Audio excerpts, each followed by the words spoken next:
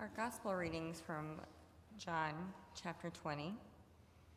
When it was evening on that day, the first day of the week, and the doors of the house where the disciples had met were locked for the fear of the Jews, Jesus came and stood among them and said, "Peace be with you." After he said this, he showed them his hands and his side. Then the disciples rejoiced when they saw the Lord. Jesus said to them again, "Peace be with you. As the Father has sent me, so I send you." When he had said this, he breathed on them and said to them, "Receive the Holy Spirit. If you forgive the sins of any, they are forgiven them. If you retain the sins of any, they are retained." This is the word of the Lord.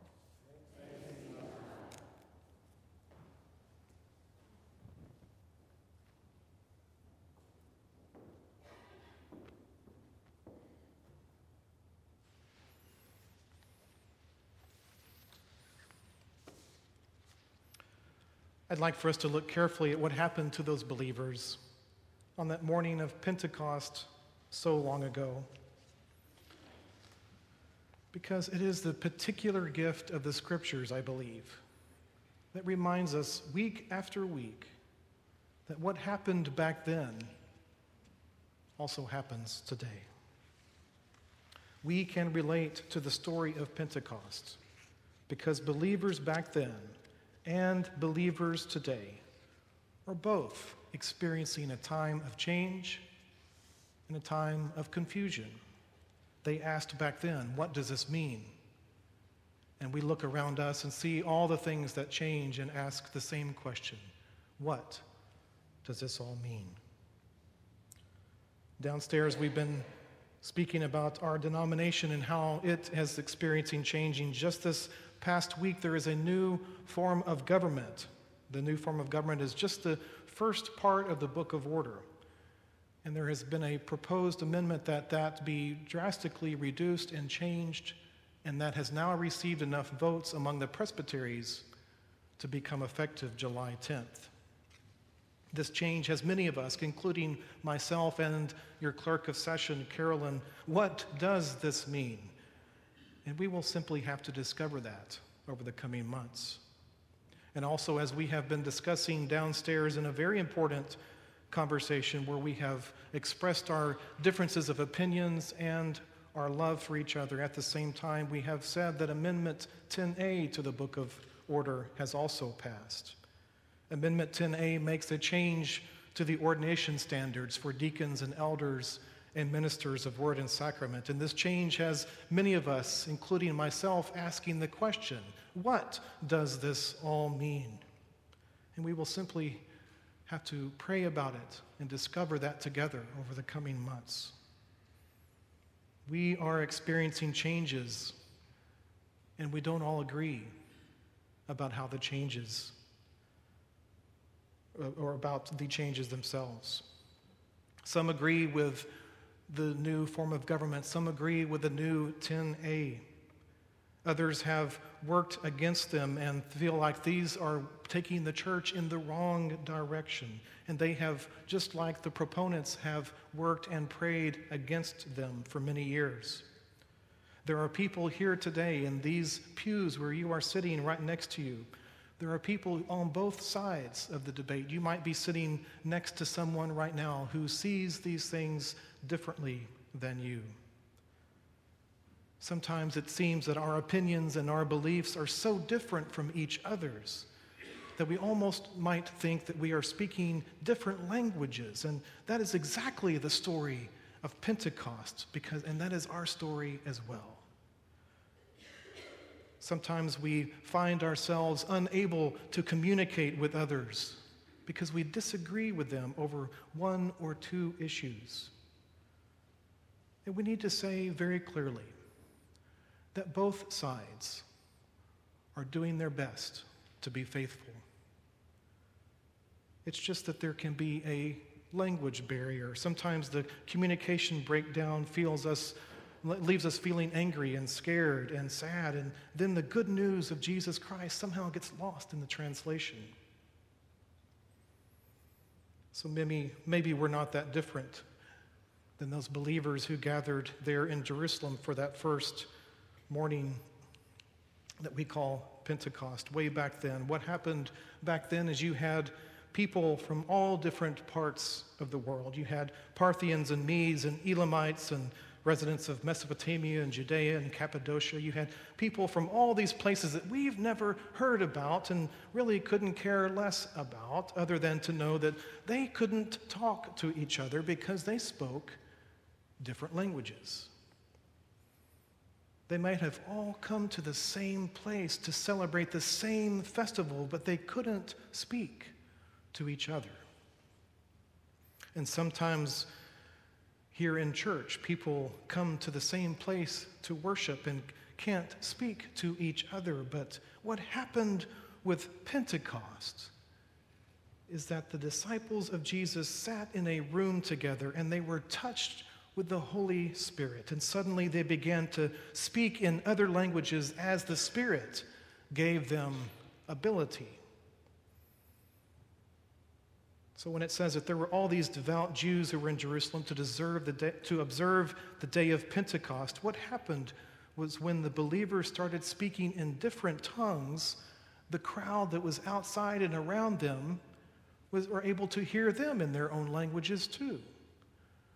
And so the communication was not just among the people in the room, but there was people outside who were affected and were asking themselves, what does this all mean? In the Bible, it says that they were amazed and they were astonished and they asked, how is it that we can hear them, each of us in our own native language? You see, all were amazed and perplexed because the gift of the Spirit on Pentecost, a miracle happened. Something new was created. You might even say it was like a new creation, that like God was creating the world all over again on that morning. And when God gets in the mix of things, you can know that things start to get messy. And what God did on Pentecost is God recognized that there is a language barrier that kept the people from speaking and listening to each other. So God showed up with the gift of the Holy Spirit, and that language barrier went away. All were amazed and perplexed, saying to one another, what does this mean? Which is exactly the question we are asking ourselves today. What does it mean? What does it mean to be church in today's society? We can answer that question by understanding what the Spirit of God accomplished on Pentecost. God gave the Spirit to the people so that they would be one church, unified not because they could speak the same language, but formed from the God-given gift of the Spirit, which allowed them to understand each other as they spoke their different languages. So for us, if we are caught up in the gift of the Spirit as the art shows on the screen, if we are truly being church, we will be church not because we all speak the same language, but because the Spirit allows us to speak and understand each other in our own languages. We are truly being the church not because we all have the same opinion about human sexuality or about the mission and purpose and order of the church. We are being church together because the gift of the Spirit is our common denominator. We are one in the Spirit, even if we are not one in opinion.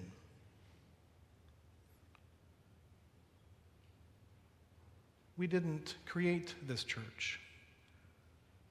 We didn't create the Church of Jesus Christ that has so many different manifestations and forms all over the world.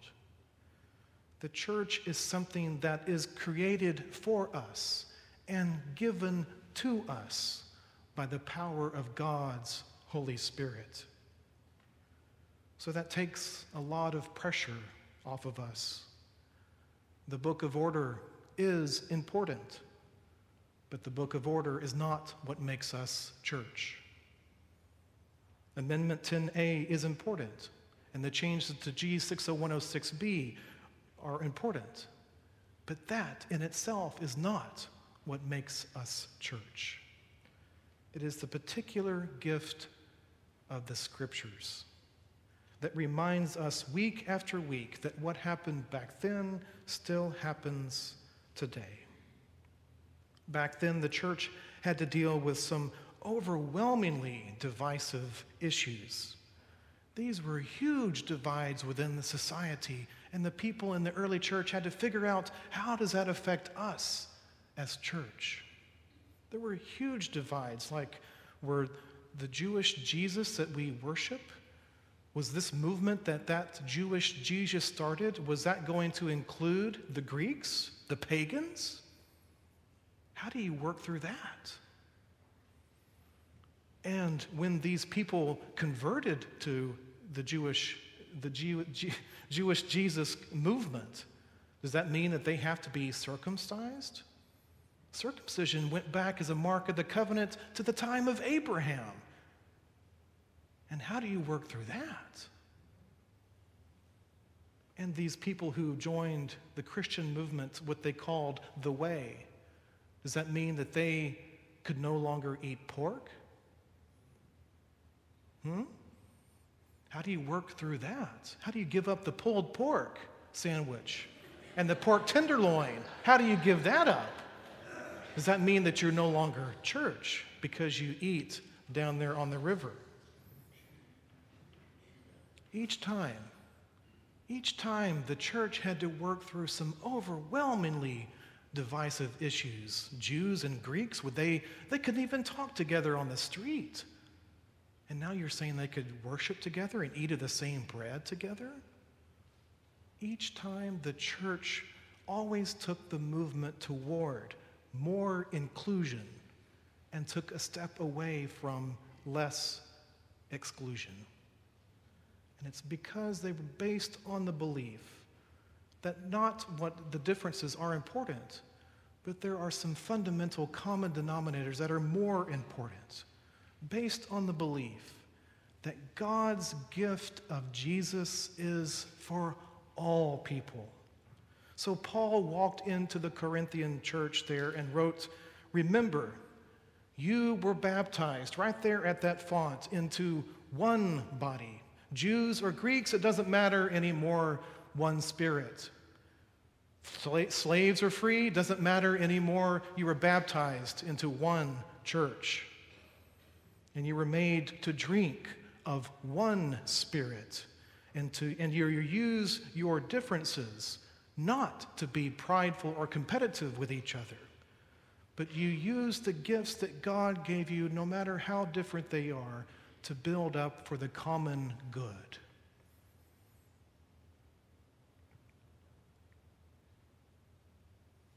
As I mentioned downstairs, we don't all agree about important issues that our society is grappling with today.